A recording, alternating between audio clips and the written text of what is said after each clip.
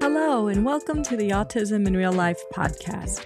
In each episode, you'll get practical strategies by taking a journey into the joys and challenges of life with autism. I'm your host, Ilya Walsh, and I'm an educator and the parent of 2 young adults, one of which is on the autism spectrum. Join me as I share my experience and the experiences of others so that we may see the unique gifts and talents of individuals on the autism spectrum fully recognized.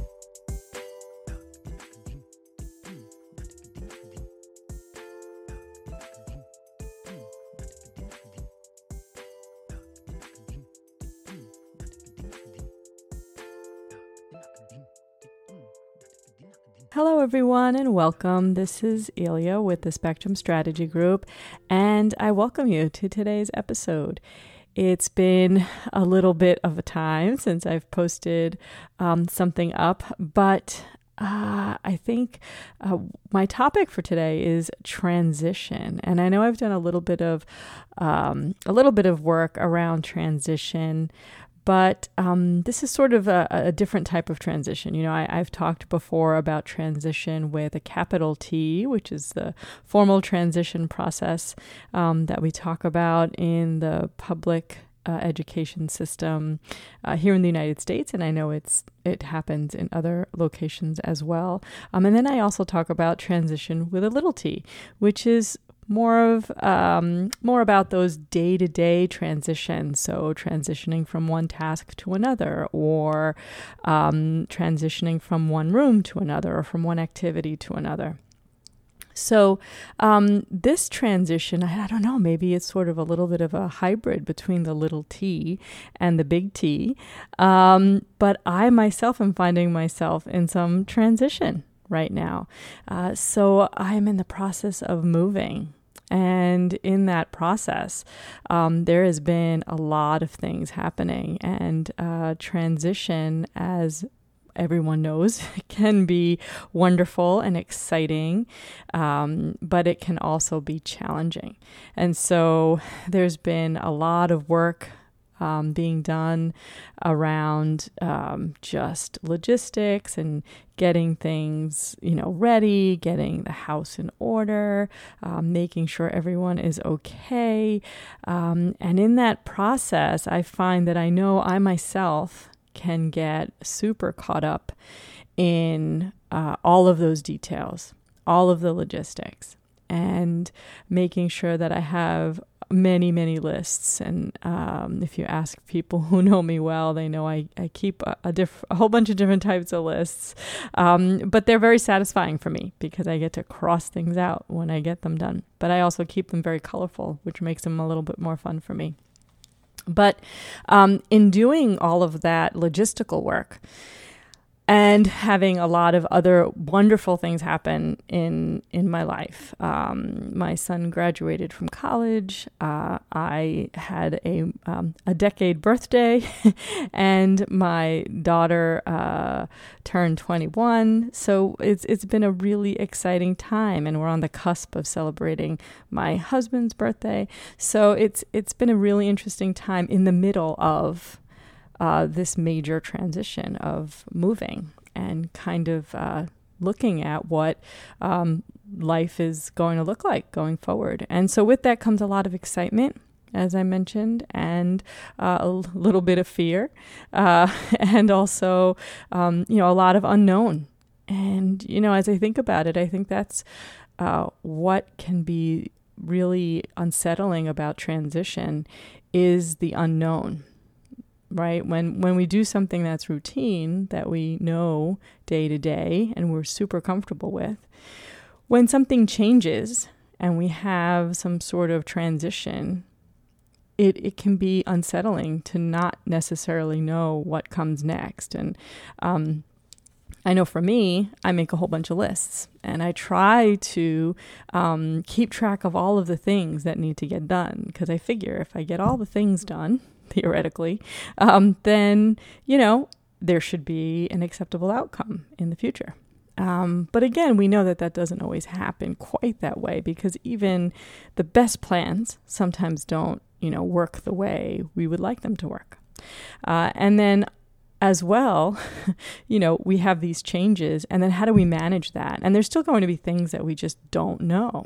And I sort of really thought of this as sort of a parallel sort of metaphor for how working, if you're working with a client with autism, or whether it's your child or it's yourself, right? When we're going through these plans and processes and programs and all of these goals and metrics that we're setting, we can do that to the best that we can, but there's no guarantee that any of that stuff will lead to the outcome that we had intended, right? Sometimes it does, sometimes it doesn't, sometimes it leads to something better, sometimes it doesn't work and we have to kind of relook at it and try again. And I think when we get into extreme sort of stress or bigger transitions, so maybe those are more like the transitions with a capital T, right? That level of wanting to control what the outcome is, I think can be magnified for some people. I know for me, so I'm going to speak for me. I know that I want to be able to control all of the things that could possibly happen given certain, choices or certain circumstances. And then how I respond to that, I try to see all the different scenarios and make sure that I respond in a way that should lead to a desired outcome. And that, I'm finding, again, that it is, that is sort of a controlling mechanism, because if I can do all the things that I need to do, then this is, X should happen. But I'm learning that doesn't happen, and that sometimes no matter how much I control the circumstances, it's going to be a different outcome anyway.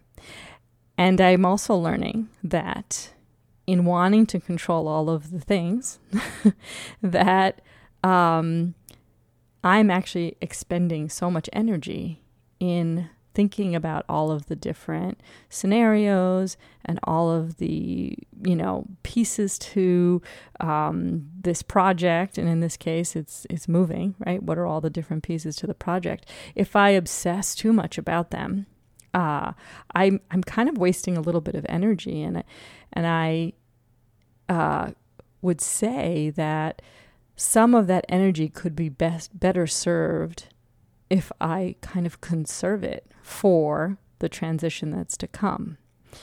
And like I said, since some of it is nothing that I can actually do anything about, I could put it on a list all I want, but the amount of energy I might take to focus on it to see if it's going to happen or not is energy that I could use for a later event that could really benefit from the focus of energy that I have.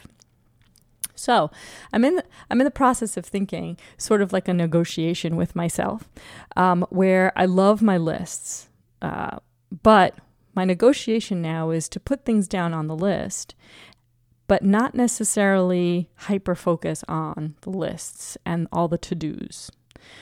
It's more about getting it out of my head so I don't forget, one, and two, so that it doesn't sort of take up too much space in my brain and in my mind. So that can actually help me to be more present right now, because one of the things that can happen for me is in worrying so much about what has to get done and in what the end outcome is, which is moving.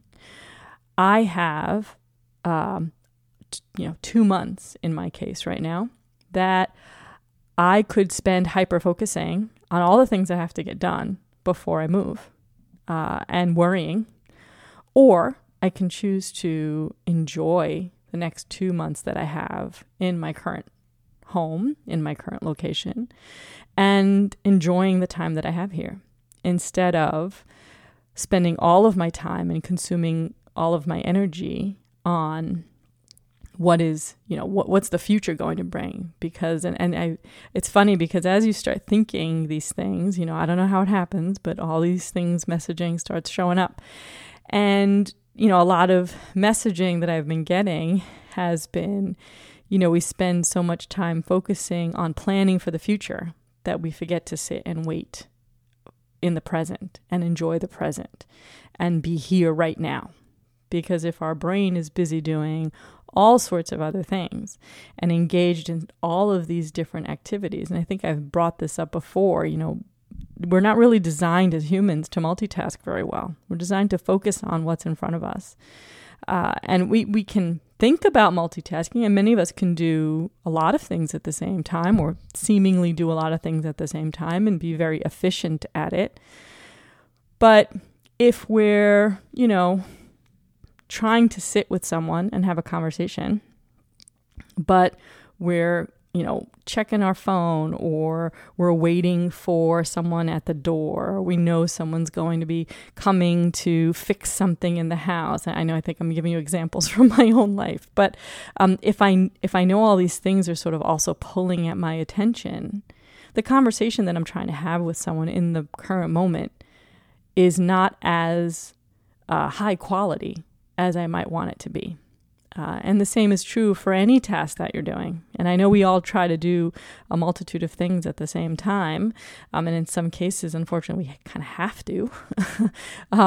But sometimes we're kind of, we're kind of stealing from different places in order to kind of do everything at least a little bit in a good enough way, which is also fine.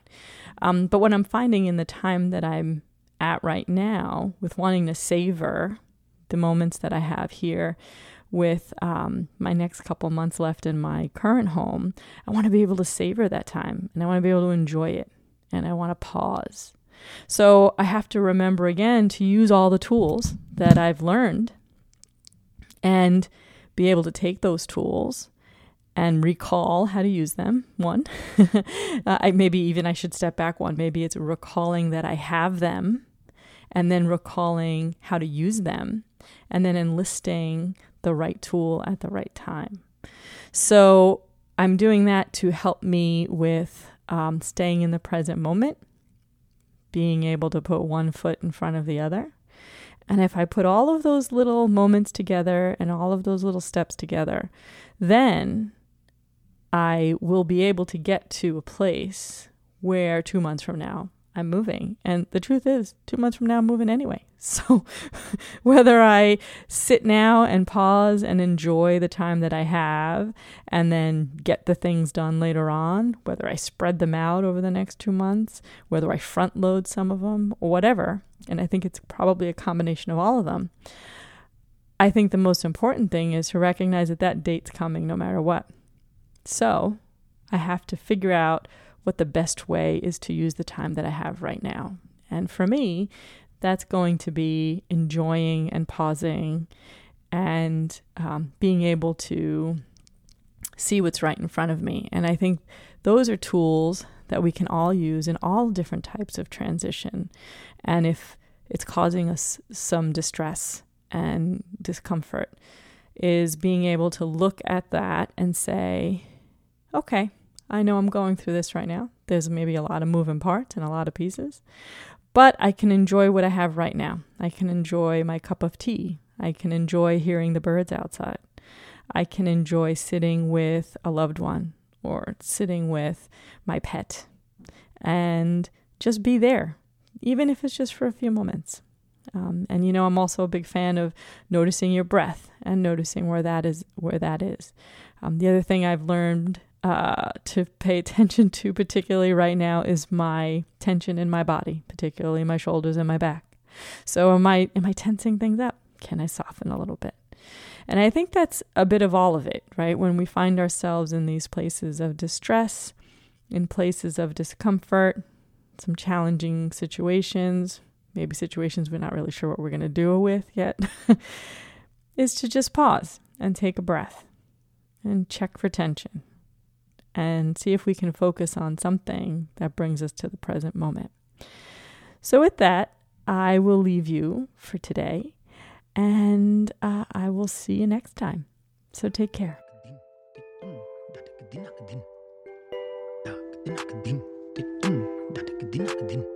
Thanks for listening to Autism in Real Life. This is Ilya Walsh, and if you like the show, please hit subscribe so you can get notified each time a new episode is released. I also offer training, consultations, and parent coaching, and would love to help you in any way that I can. You can check out my offerings at thespectrumstrategy.com, and when you join my email list, you can get a code to receive a discount off of an online class or a coaching session. Looking forward to hearing from you. Take care and see you next time.